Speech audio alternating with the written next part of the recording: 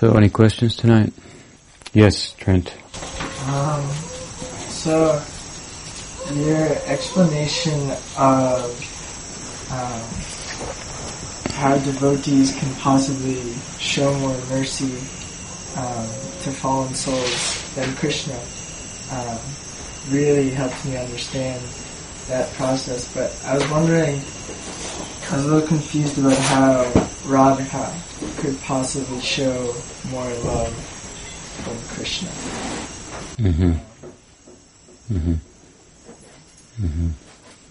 How can Radha show more compassion than Krishna?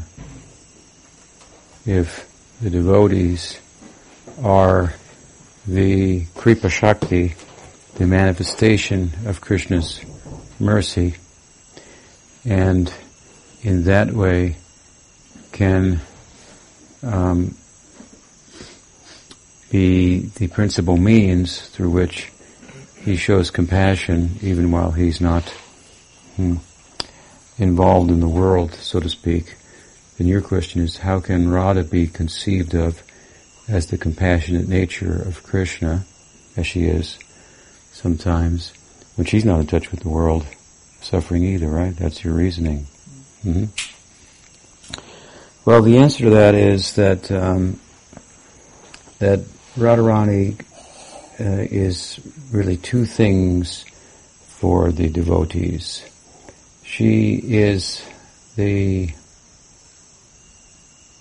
deity in that in the Taittiriya Upanishad there's a famous statement in the Anandavali, the chapter about Ananda. And the Acharyas have underscored it. There it is said, Rasa Uvaye Saha, Brahman is Rasa. So for Brahman is generally conceived of as one, but for Rasa there have to be two. As I sometimes say, in love there have to be two, the two have to become one, and they have to remain two. So love knows no reason, it transcends reason. So the one Brahman is two, is Radha and Krishna.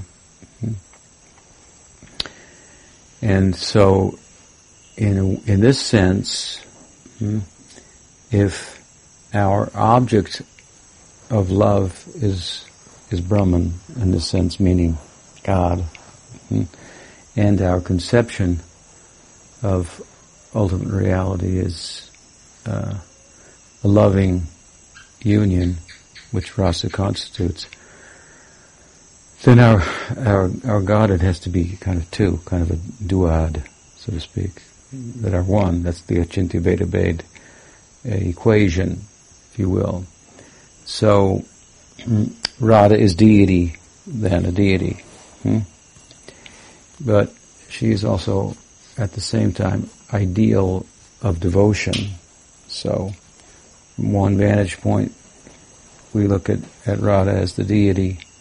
Another vantage point, we look at her as the ideal of devotion, and she becomes kind of closer to us, so to speak. She becomes a devotee. That's why I sometimes say there's a little Radha in every devotee. So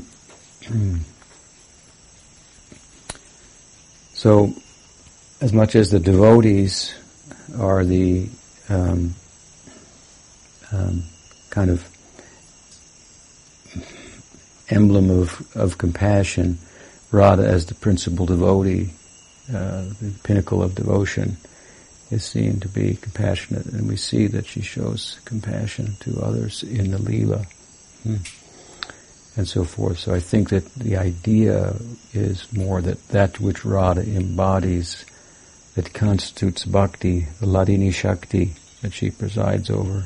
When this makes its ingress into the devotees become, and those devotees who are sadhakas become siddhas, is the idea. Then they're fully equipped to show compassion because they've suffered and they've come out of it. And that was the idea of the point that Jiva Goswami has raised in Bhakti Sandarbha how the devotees are more effectively the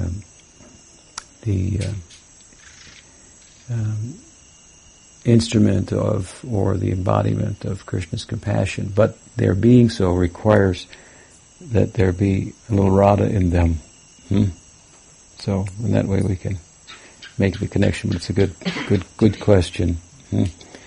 Because she's aloof as well, but then in another way she enters into every devotee. That which she presides over, that which she is described as Mahabhav Swarupini, the personification of the Hladini Shakti. Hladini Shakti means the bliss, the love feature of the Absolute. It's like Krishna is one, and his love becomes a goddess. Krishna's own love becomes a goddess, and then he's chasing after his own love. And then in that form, that love gets shared with others, tatastha jivas, like ourselves. And now we have some capacity, as a result, we have some capacity for realizing our potential to love, actualizing our potential to love. And as we do so, then in the context of that, we become free from all that is the attachment that is not loving, that is the cause of suffering and so forth, and coming out of it, and then being in touch in the world with others who are suffering. We can have some empathy for them, but it is really only because Radha as Krishna's become one, then she becomes many in a sense. It's not that we're Radha, but you understand my point. You like that? It's a nice explanation. Yeah. I think that at the same time, the idea of Jiva Goswami is more that the devotees show compassion and empathy, and they are the Kripa Shakti of Bhagwan, more than Krishna, even in terms of saying that Krishna can't show empathy because he has no experience of suffering, is a little exaggerated to make a point. The point being that if you want mercy, then the devotees are the agency for that. Obviously, it's a little exaggerated because Krishna is another example, he comes as Mahaprabhu. Of course, he's a devotee in that position. He shows compassion, but it's kind of a making an extreme statement to emphasize a point that if we want mercy, we should go to the devotees. And of course, they are the instrument through which devotion is circulated, distributed. Basically, in this world, there are two forces. One is the force of karma, and the other is the force of devotion, of bhakti, which is always in the world. And even, for example, with the winding up of the world into the Mahavishnu and the coming back, well, there are some sadhakas that go there that aren't finished yet. They come back out. So it's always in the world. Sadhana is always going on. So these two forces are there. Now, Krishna, as the Paramatma, he is impartial, and he defers to the justice of the law of karma. So as you sow, you shall reap idea. So we take from the environment, then the environment takes back. And so Krishna, as Paramatma, is a witness. He's impartial. He sanctions the justice. He doesn't decide, but material nature is set up to do that, but he sanctions it. So this is his position. Krishna, on the other hand, is not partial, or is not impartial. He's partial to his devotees. That's curious. But, of course, the opportunity for devotion is given is given indiscriminately. It's given indiscriminately. So in that sense, everyone has the opportunity to become a devotee. Now you might ask, well, so in a higher sense you could say he's impartial, but then he's very visibly and very really partial towards his devotees, and if persons don't like his devotees, then he doesn't care for them either. That's very practical. I love psychology. But the question may arise as to why some jivas get mercy and others don't. But basically, again, there are these two forces in the world. People are moving under the influence of karma, and if in the context of moving under the influence of karma,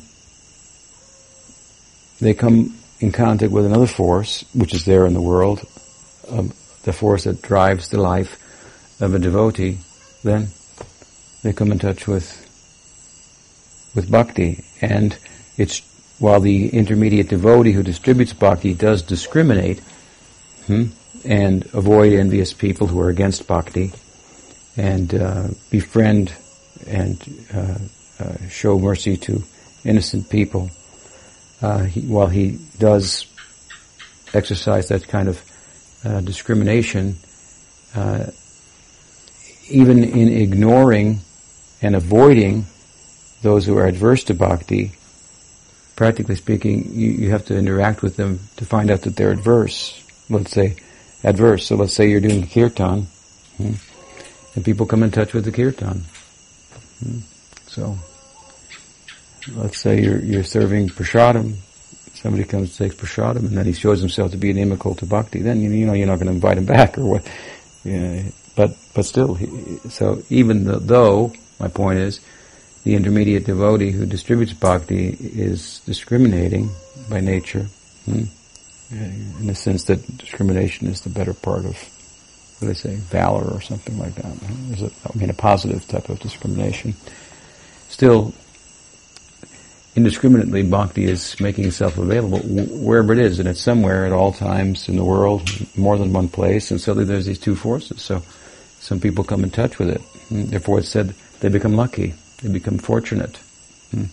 They become fortunate means there's nothing they could do that would give them bhakti. There's no amount of merit that they attain that therefore they're worthy of bhakti. If that was the case, then bhakti's independence would be compromised. She gives to people who have merit. It means merit gives bhakti. Merit warrants some type of merit. I did these good deeds or something, or I fasted, I was a good person, I controlled my senses, I prayed, whatever. Therefore, I'm worthy of bhakti, would mean that bhakti's independence, as I say, would be compromised. Bhakti gives bhakti.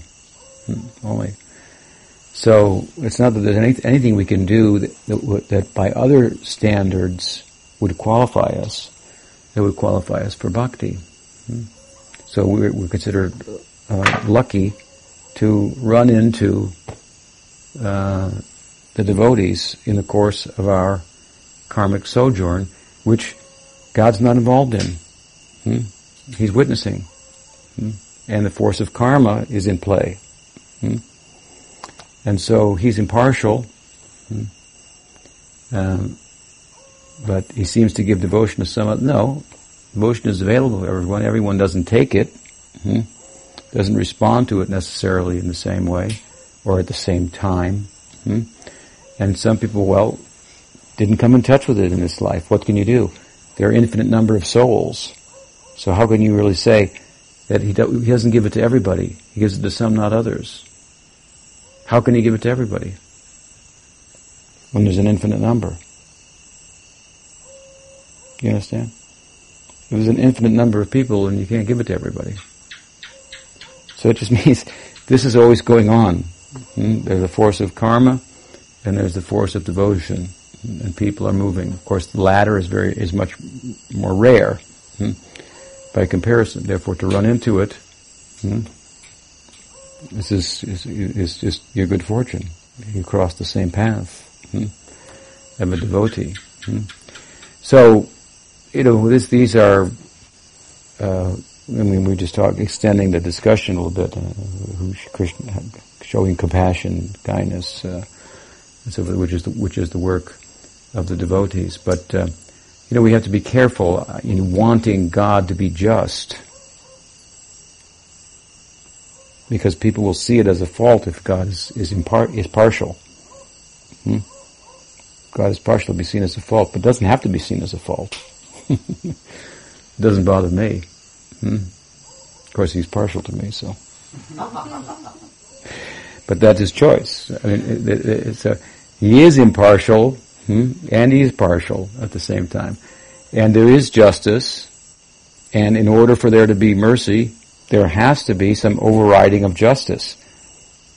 You can say, well, there's partial overriding of justice because the judge sees there's a good reason and he's going to give, but if you want the full face of mercy and the full face of justice, there has to be a place where justice is just overridden and there's no reason for it.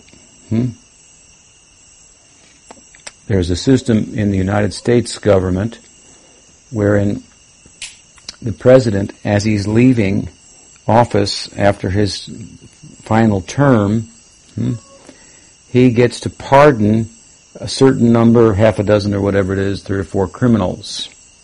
He gets to choose whoever he wants and pardon them. And although that by justice they were convicted, he can pardon them and they can be sent free. And no one can say who he can free, pardon, and who not, or he doesn't have to give any explanation. Of course, they always want an explanation, and they all want to determine whether somebody's worthy of it or not, and they make a big political thing out of it. So, but theoretically, the system is he can pardon whoever he wants. So he can override the justice, and such is Krishna's position. He can do as he likes. There's also so we shouldn't try too hard to make God just. He is basically, but that means again that he defers to karma. That's one force. Now there's another force, the force of devotion, and those who are working under the force of devotion, he's partial to them. So if we run into them and become partial to them, he becomes partial to us. And they are the conveyors and the distributors of his kindness, his mercy. And Jiva Goswami's idea, of course, that I was referring to is that they have some experience of the world of suffering, and it's easier to have empathy if you have some experience.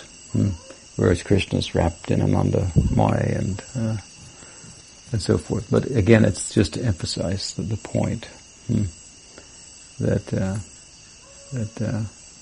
because it's said also, Krishna says, devotees are my heart and I am theirs. So if he is the devotee's heart, then he's there and he's experiencing everything, even in their struggles. Who's in the heart of the devotee? The devotee of Krishna calls Krishna in his heart. He takes the name of Krishna, not the name of the Paramatma. And so, through the name, for example, Krishna is in his life and in his heart, even in his life as a sadhaka. And so, in that sense, you can say he knows the suffering. He's there. He's with them. There's some nice examples in Chaitanya Bhagavat. One day, Chaitanya Mahaprabhu called his devotees together, and he exhibited his godhood. And then he said to them, he told them things about themselves that only they knew. He told, maybe it was Srivas Thakur, do you remember the time when the Muslims were chasing you? And they wanted to defile your wife, and then you came to the river, and you were trying to escape them, and there was no boatman. And Srivas is looking at him and remembering that time. And he said, and then a boatman came, and I was that boatman. I took you across. So I'm there with you in all circumstances. So, as I say, it doesn't play out entirely. The idea that Krishna has no capacity for compassion or empathy. Here he's empathizing with the struggles and involved in them of his own devotees.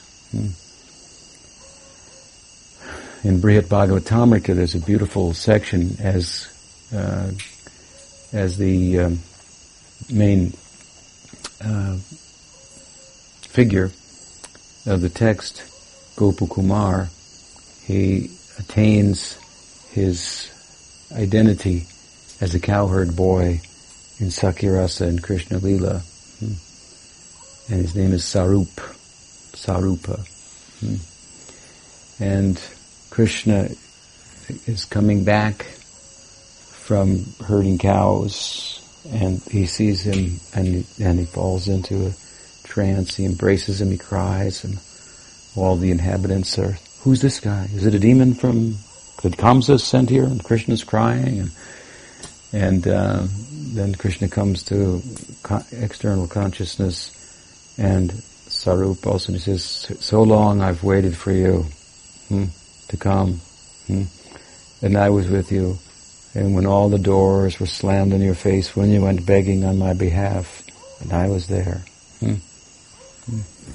And I witnessed, and I saw all the struggles that you undertook on my behalf, how you had to put up with your god brother, and your god sister had to put up with you, and how this happened to you and that happened to you, and you were doing it all on my behalf. All those struggles, I was there, I witnessed, I saw all your devotion. And finally now you've arrived here. It's very, very powerful. It's done by Sanatana Goswami, in a very, very compelling and touching way. So we can see from that Krishna knows a little bit about the suffering of his devotees. He has compassion for them. And there is some suffering in bhakti, and we should not run away from that. The jnanis want to run away from suffering. That's their idea. That grasping causes suffering. So then they say that you should stop grasping, just be, stop trying to attain. And then they say, but you should stop trying to attain freedom from grasping. And then they say, but you must stop trying to attain freedom from grasping. You understand? It doesn't end. It's a new Neo-Advaitin theological or philosophical kind of nonsense, to be honest with you, idea. I'm sorry, I was just writing to somebody about that, so it's a little on my mind. But no, it's very practical. Our ideal is not simply to be, as I often say, but to love. It requires another. And it is something to be attained. It's a blessing to attain the opportunity, if you will, to be all that you can be by the nurture that the bhakti environment provides. And so unlike the Buddhist or the monist, idealistic monist, Advaitin, for example, we're not trying to avoid suffering. I mean, that's the central focus of the Buddha, would seem, to stop suffering. If there's difficulty for serving Krishna, we know that's not a problem for us. We embrace it. Of course, that's the end of suffering, which is just an idea. So what else? You had a question too? Yeah, I had a question. Well, I just finished this great book, Perfect Questions, Perfect Answers. Mm-hmm. And, well, it just, like, something gave me an idea of, like, I was reading and I was trying to, trying to meet Prabhupada while I was writing it, that, you're one of the most important devotees he had, so I wanted to know, like when you first met him, how was it, for you, and maybe what were his, I don't know, maybe skills or characteristics, let's say, that attached, that got you attached to him. Uh-huh. Well,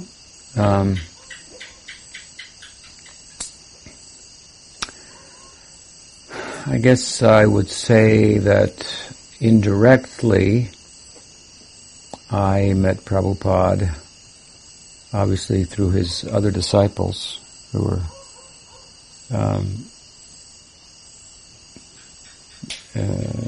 distributing his teachings and so forth.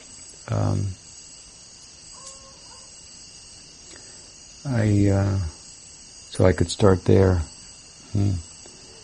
And I first saw the devotees at the famous Woodstock Festival in I think it was 1969 or something like that. Yeah, 1969. In a place called Woodstock, upstate New York. Yeah. And what I remember is that we were going to the festival and they didn't expect that so many people would come, and all of a sudden it became so many people that came that they declared it a free festival. And as I was coming in, it started to rain, and then I remember there were people selling tickets. So I thought, because it was supposed to be a festival of, love and everything like that, but people had bought tickets. And then they realized it was free, so then they were trying to sell tickets to people that were coming.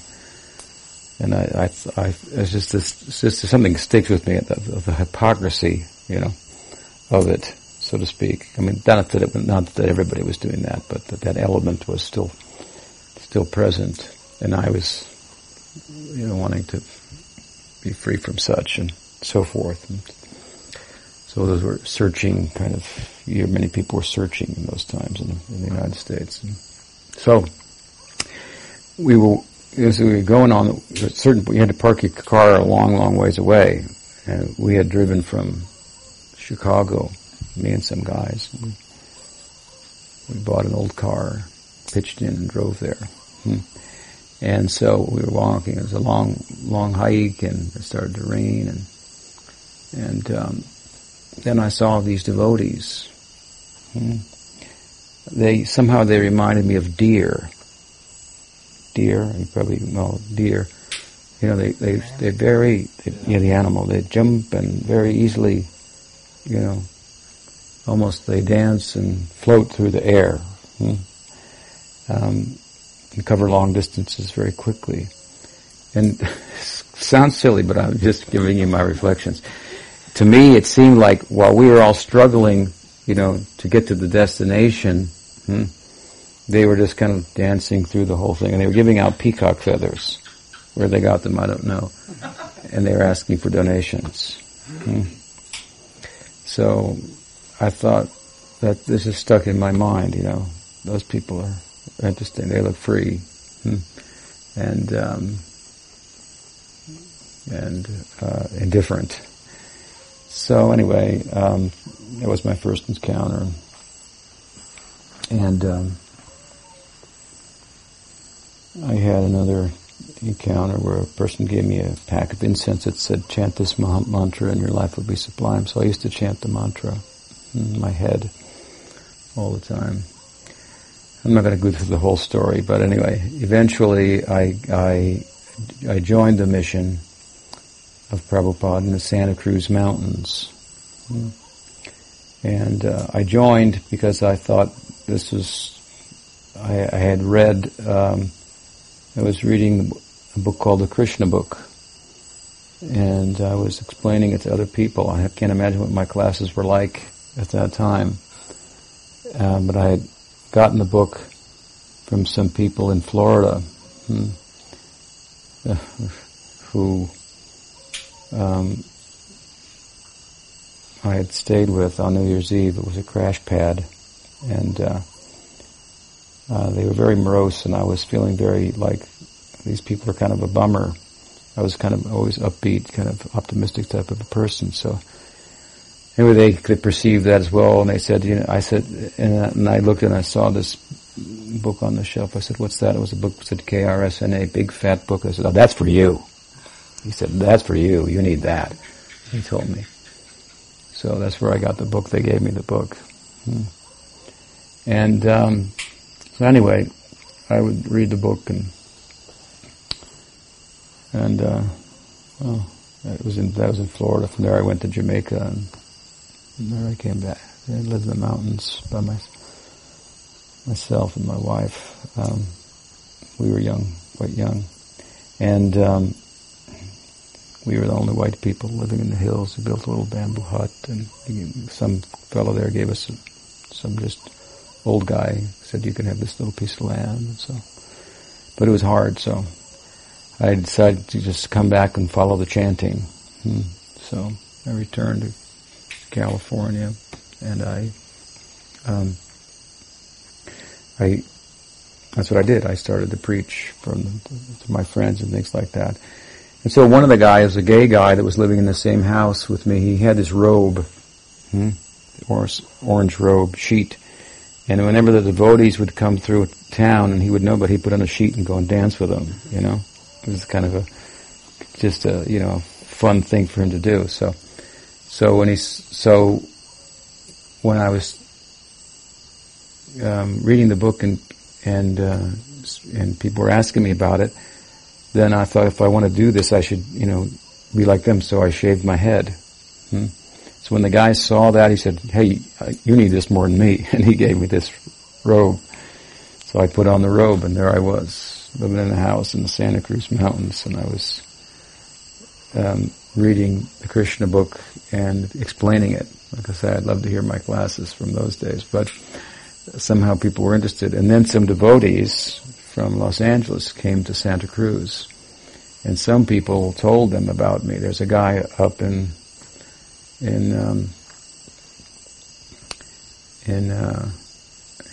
the mountains in Felton, and he belongs with you guys, or you belong with him, one of the two. So they came up and they found me there, and they told me I was doing it all wrong, and because I was married, I couldn't wear the saffron color, I had to have a white color, and had to do it like this. I said, okay, I'm ready to join. Glad to find some. You guys are into it too. So then they told me to move down to Santa Cruz City, the town of Santa Cruz. So they had a little center there. So I lived there, and there I got very much involved, and then I met Prabhupada in a dream. Prabhupada appeared in a dream to me, and it was very powerful, and we were there for 3 months, and after 3 months, Prabhupada came to America, to Los Angeles, so they took me down to see Prabhupada. They thought I was a good catch. And so we got there, and Prabhupada was arriving at the airport. So this is what you asked, what it was like. So Prabhupada, the airports were very different then. They were a lot smaller and so forth. So we had 100 devotees or something like that in the airport waiting for Prabhupada. You didn't have all those security checks and things like that. And we were chanting in the airport, and Prabhupada's plane landed and he got out, and I had heard, you've got to touch the feet of a pure devotee, that's what you're supposed to do. So I thought, no, I've got to touch his feet. And so he got off the plane, and he looked at me. And so you asked me about his characteristics, something about his characteristics, and the most bodily most powerful characteristic of Prabhupada, I'd say, was his eyes, his glancing. Baladev Vidyabhushan, a commentator, previous acharya in our lineage, speaks, I think, in his Gita commentary of some devotees who have a particular power of their glancing to give a blessing with, just by glancing. And Prabhupada had that power. It's very extraordinary. So he locked his eyes on, everybody's looking at him, of course, I was one of the people he looked back at, so to speak. And so I received that kind of benedictine glance, if you will. And my experience was seeing him and then experiencing his glance that I had known him for a long, long time, forever, and that he was like my old friend coming to collect me up.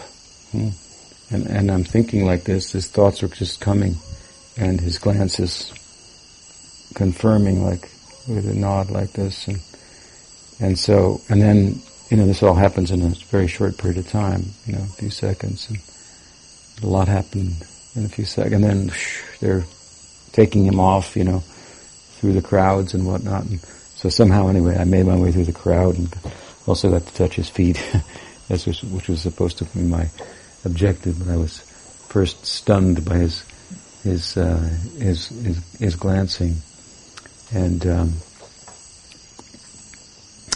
actually,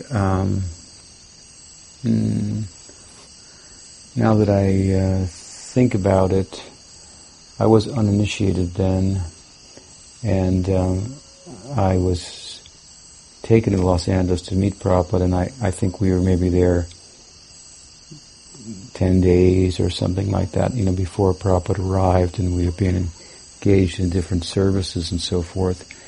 And so when Prabhupada was going to come to the airport and arrive, they made a garland for Prabhupada, and the fellow who was the president of the temple kind of made it clear, said, who should we have, garland Prabhupada? And so I volunteered. Anybody would have volunteered, but nobody had the audacity to volunteer, and I wasn't initiated or anything. And so he kind of chuckled, and said, "So you think you should?" Oh, so he let me do that. So I think that was I garlanded, and he looked at me, of course, and so that was how I met Prabhupada. And then Prabhupada stayed there for 3 months, and that was in the spring of 1972. I was just turning 23 years old at the time. And then he left, and he came back in the winter, maybe November, December, January, for 3 months. Then he came in spring of 73 for 3 months, and in the winter for 3 months. So in those 2 years, I was able to spend 6 months with him in his temple in Los Angeles. And those are very special times for me.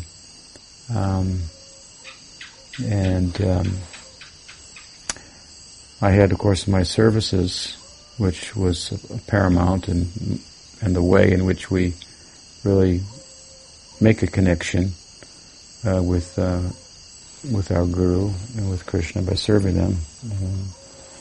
But there were a number of occasions where in the context of service, I could be where he was at the same time. And that was every morning that was possible, when he would come out the door to go on his walk, and when he would come back from his walk and come in the door. And then there was another door that he would come in the temple, so I was always at each door when he would go out, and then when he'd come back. And after some time, then I was also invited to go on the walk. He would go on a walk every morning. In fact, that was his health kind of walk, and he would talk with the devotees, philosophy and things, and so forth. So, those were very magical days, and he would give a lecture every morning. I would stand right next to his seat, his asana on the right-hand side. Always I had my place there somehow, and he was kind. He noticed me, and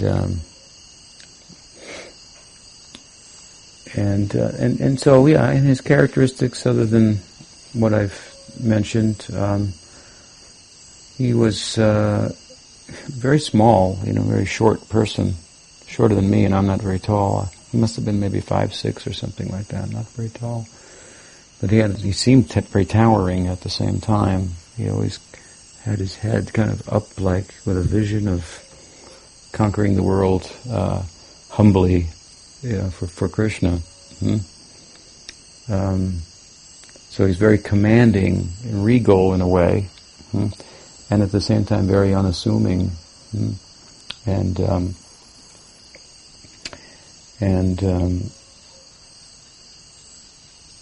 always deferring to Chaitanya Mahaprabhu and Krishna and his Guru Maharaj for any ability that he had to, do what he was doing, which to him was miraculous, and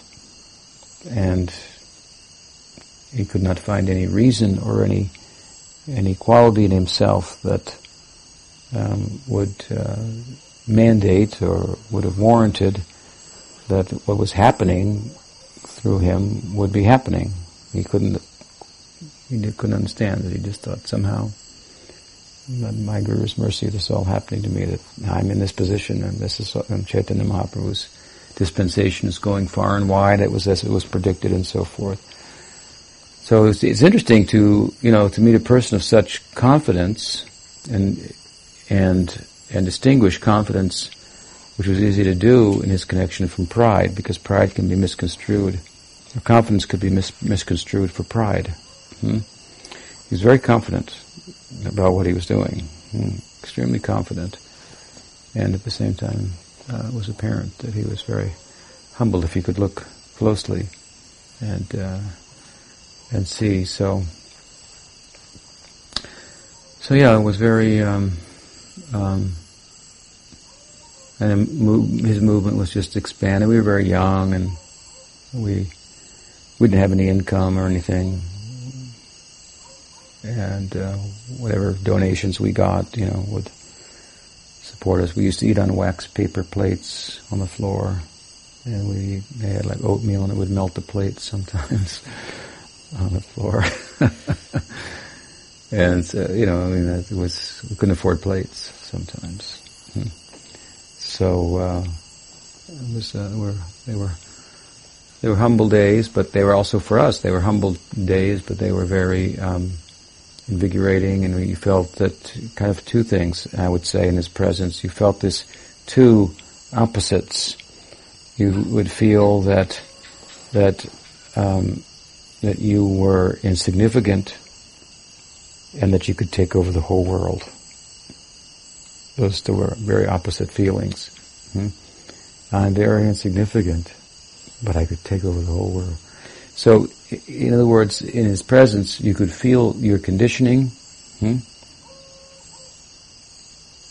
Sitting next to someone who was so unconditioned by material influence, and at the same time, you could feel the hope in your prospect to be the same.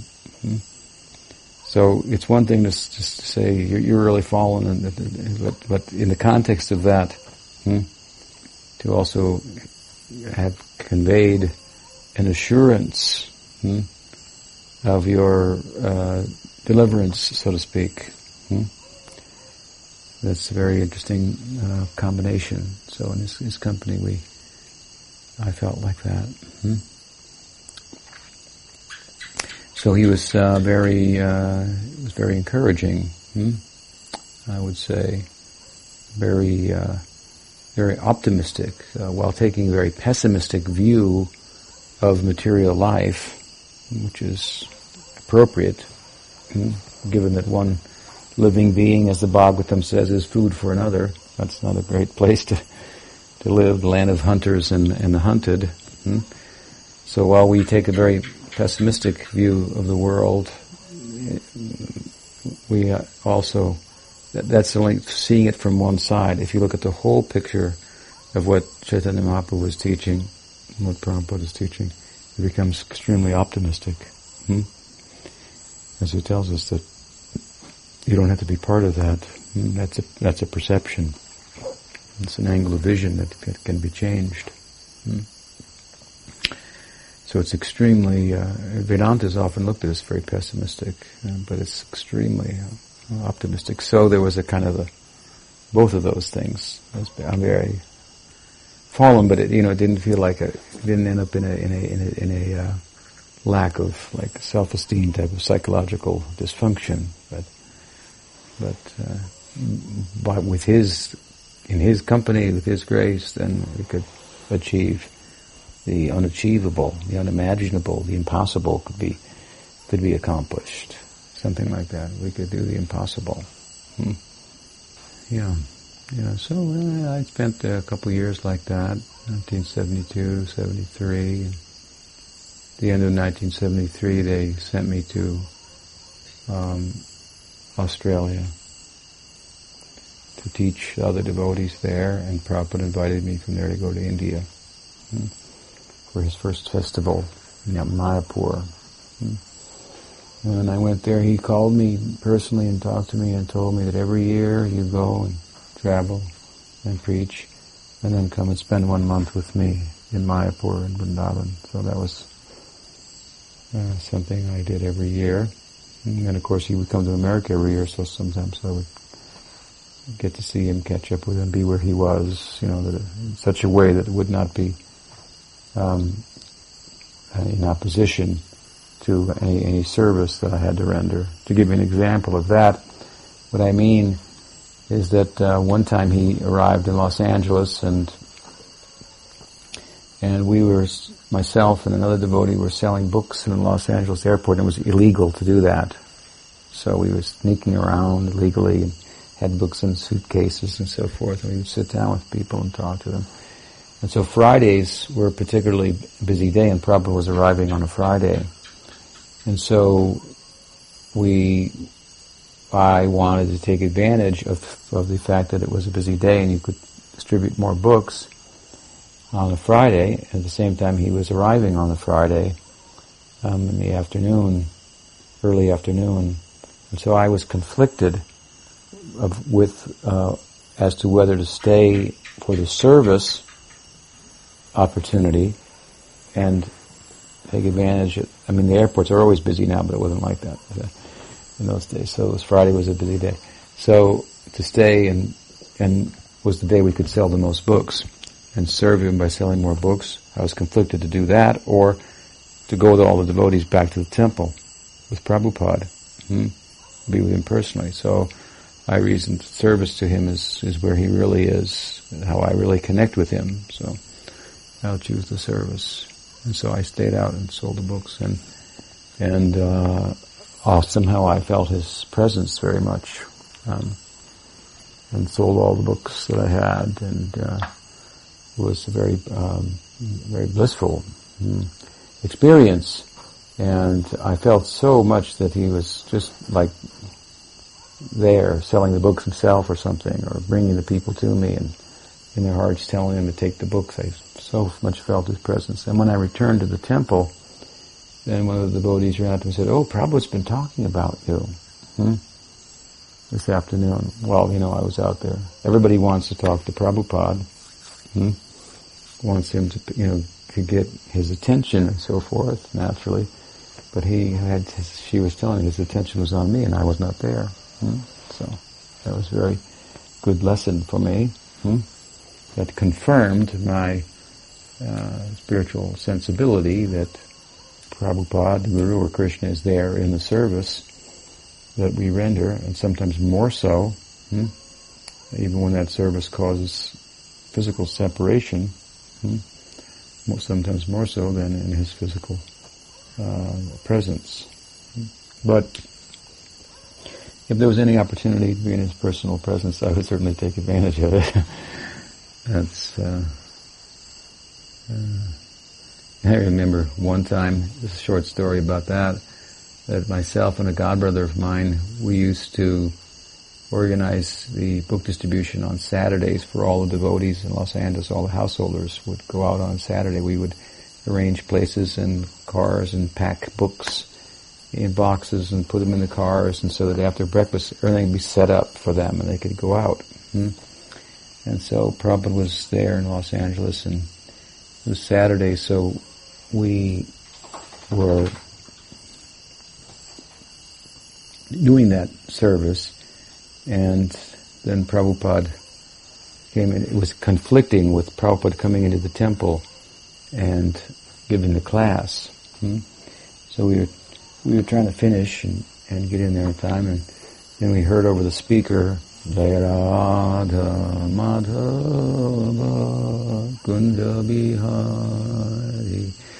And we looked at one another and we just said, forget this service, we gotta go there. We can't miss this. We did it every day, but it was just for him it was very powerful to chant that song of Bhakti Vinod, and it was, we abandoned the service to be there. Of course we could have come back and it wasn't a big thing, but we had that kind of epiphany, like, you don't want to miss out on an opportunity to be in his physical presence if at all possible. And if the service is not absolutely essential at this moment, then let's go. So those are some thoughts. I had other nice experiences with Prabhupada there.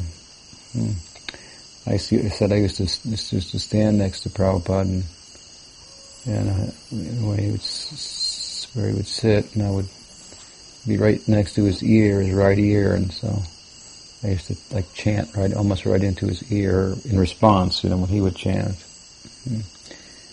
And so I remember, I've told this story before, so you may remember, but I was chanting. He was chanting Jaya Radha Madhava, and we were responding, and in my mind I thought, this means so much to him, this song. It means so much to him. It means so much to me because it means so much to him, but all that it means to him, that I can't fathom. So I thought, let me just sing this in response in his ear with no other thought or ambition, but just to sing the sound to please him, because it means so much to him. So I was chanting like that, and he turned and looked at me, nodded, who's that guy? And, well, and then that was good enough. But then after the class, then Prabhupada would have a short kirtan, and one of the devotees would lead the kirtan. So the class stopped, and there were few sannyasis there. I wasn't a sannyasi at the time. And so they kind of were jostling for who was going to lead the kirtan. It's all happening in a matter of seconds and so forth. And then one stepped up, they had a microphone for the chanter, stepped up to chant and just started, and Prabhupada stopped him and turned to me and said, let this boy chant. And they all looked at me like, what? And so I led the kirtan. And the next morning, Prabhupada did the same thing. He said, no, let this boy chant. So it was very gratifying and compelling to know that he could feel one's sincerity and so forth. It didn't go unanswered and unheard, and even if it was unvoiced but silent and so forth. I became very attached to Prabhupada there, and the first 3 months that he was there, I was so attached to him, and I couldn't even think of him not being there. And one day, I thought, this is what it's like, we're just with Prabhupada all the time. And I know he was traveling around the world, but it just didn't enter my mind. There it was. We were living in Dorgan, and Prabhupada was there every morning, and I had arrived. That's what I thought. And then one devotee told me that in 2 days Prabhupada's leaving for Hawaii or something, and I couldn't believe it. I just had no place for that in my head that Prabhupada's leaving, and then I just felt these very powerful feelings of separation. It was extremely blissful, and all just, all came in my head, my mind. Oh, that's what it is, because it's in the books, right? The pangs of separation and the bliss. But it's just in a book. You can talk about it. Separation makes the heart grow fonder, and you can get some idea about it.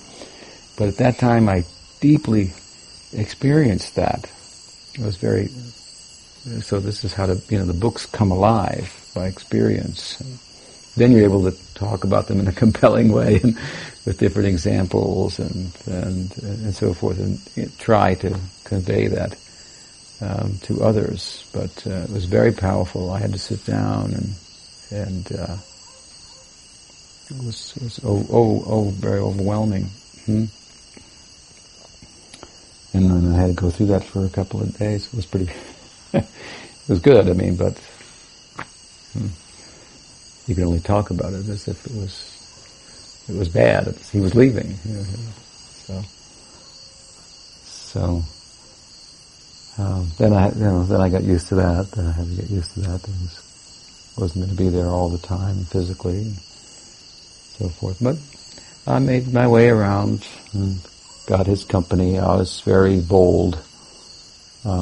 To get his company, I guess I asked to garland him when I was uninitiated, and they thought this guy's pretty bold, but well, I'll do it. Okay. So I was always like that. I always felt Prabhupada's my best friend, and he's come to, as I said, to gather me up, and he's known me forever, and here I've been waylaid here for some reason, and now we're meeting again. So that was what it was like for me. We're meeting again. And so I felt always very comfortable around Prabhupada and very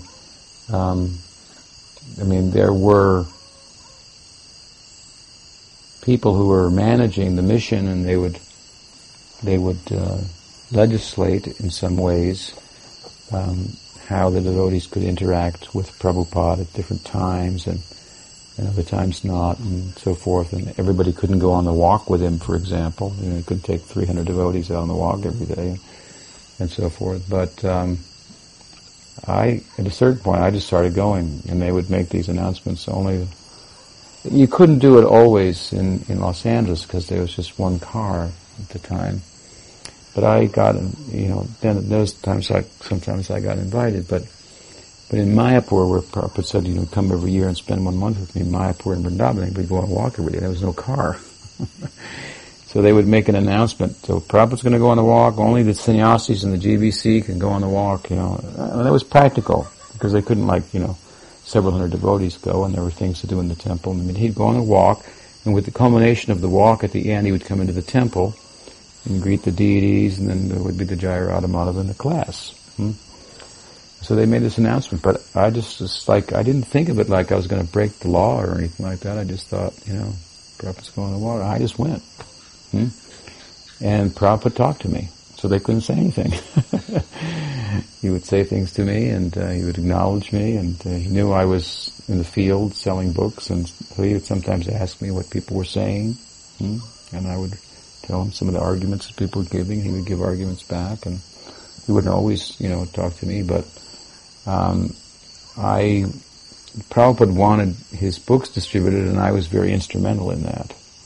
Prabhupada called me the incarnation of book distribution, which was bewildering to the devotees. They thought, what does that mean? Tamal Krishna Maharaj told me, he said, I thought maybe you're some kind of avatar or something. I said, that's just Prabhupada. No, it's not me. It's Prabhupada's very generous, that's all. But, I was very sincere about that, and I inspired a lot of other devotees, so nobody could touch me, so to speak. Nobody could because they knew that, this guy's doing, Prabhupada one fellow had recommended to Prabhupada that give him sannyas in a letter. And Prabhupada wrote back, he's doing more than any sannyasi already. Why he needs to be a sannyasi? He's a brahmachari, he's happy, he's not asking. And he's doing more than any sannyasi. All the sannyasis then. Some of them came to me and said, what is it you're doing? How do we... I said, I don't know. I'm just, trying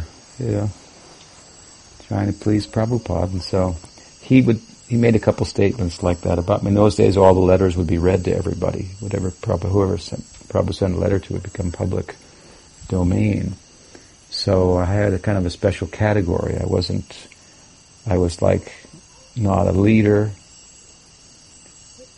and kind of a rank and file, and I would go out with all the regular devotees, so to speak, all the time, and then I would also teach, and then I had free access, to Prabhupada like everybody didn't have. So I was in a unique kind of a position. And Prabhupada did give me sannyas in 1975. That's another story, but an interesting one. So anyway, I'd always find my way to get his company, and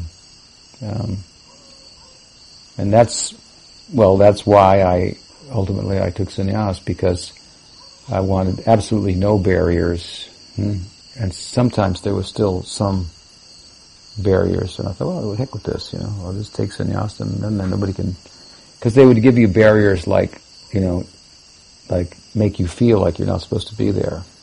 So it was a little intimidating at times, but telling another story in that regard, what Prabhupada was like. We were in Chicago with Prabhupada in his room, and he was speaking, and I was a sannyasi at that time, and all of a sudden there was this big crash outside. Prabhupada said, what is that? So they went outside to look, and there was a devotee who had stacked up a couple of chairs and was standing on them and cracked the window and listened to what was being said in there. And so it crashed and it fell down. And so then they came back and told Prabhupada, is this, this Premarnava, he did this, and they were upset with him. And Prabhupada said, why he doesn't come in then if he wants to hear? Why didn't he just come in? So I could see that there was a side to Prabhupada, like he loved us all, and you're all welcome. And, they're managing. You can't come. Okay, but anyway, that was kind of a part of a dynamic of ISKCON at the time. There's more examples of that kind of a thing. Like when he was thought to be departing from the world, he wanted all the devotees to come. And the management thought, well, all the devotees can't come. So they tried to restrain him, but Prabhupada wanted them all to come, and you could see he had no objection to all of them coming. But the management thought that'll be a problem. He said, yes, that could be, but I want them, but, but they, so this kind of dynamic was there. And so if someone made their way, into his company, they would be embraced and welcomed by him. But and in 1975, I had the vision that was one thing, and then in the Vrindavan temples, it was when the Vrindavan Krishna Balaram temple opened, which was a huge victory for Prabhupada, because that was kind of his home, Vrindavan. He left there to come preach in America, and now he was establishing a big temple there of Krishna Balaram, which was peculiar at the time. So it was a big, big thing, and we had been selling books, and all the money for the book selling was going just for building the temple. On my party, there was another party of 2 sannyasis that were collecting money, and then our party of booksellers, and all the money that was going for the building the temple. So we were very, felt very connected to that effort, and so wanted to be there for the opening. Of course, it was a big event, and I had a very powerful vision experience at that time, and I thought I should take sannyas, and then the afterthought came, and then these guys will really leave me alone in terms of being with Prabhupada, at least during this month when he told me to come and be with him, because they would still try to edit and manage, and they needed to some extent, but it could be over the top at times too. So, anyway,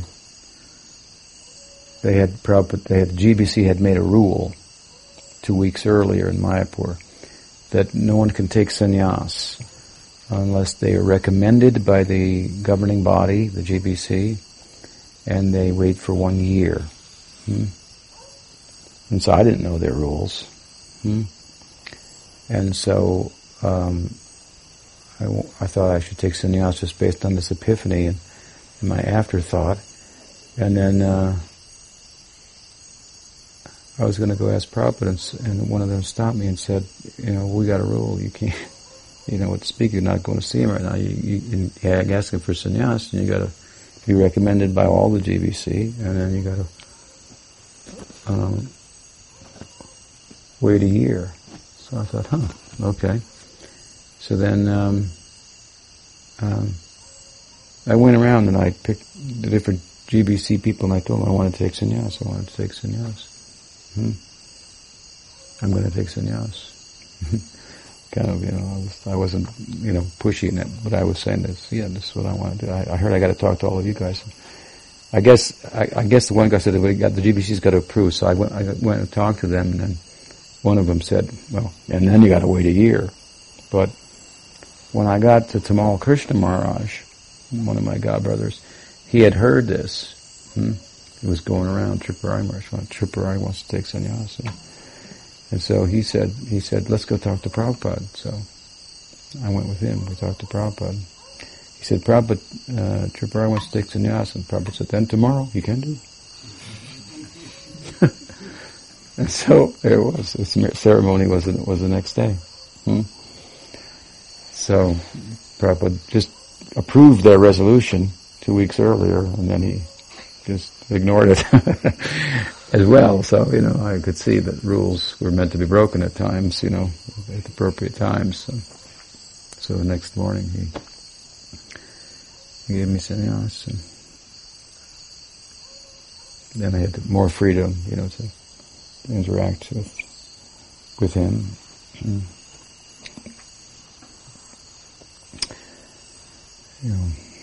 So those are some stories. What's the time? 7:40. Okay. We'll stop there. Srila Prabhupada ki jai. Sri Rauji Gopal ki jai. Gaur Nityananda ki jai. Sri Gaur Radha Madhava ki jai. Gaur Bhakta Vrinda ki jai. Gaur Premanande.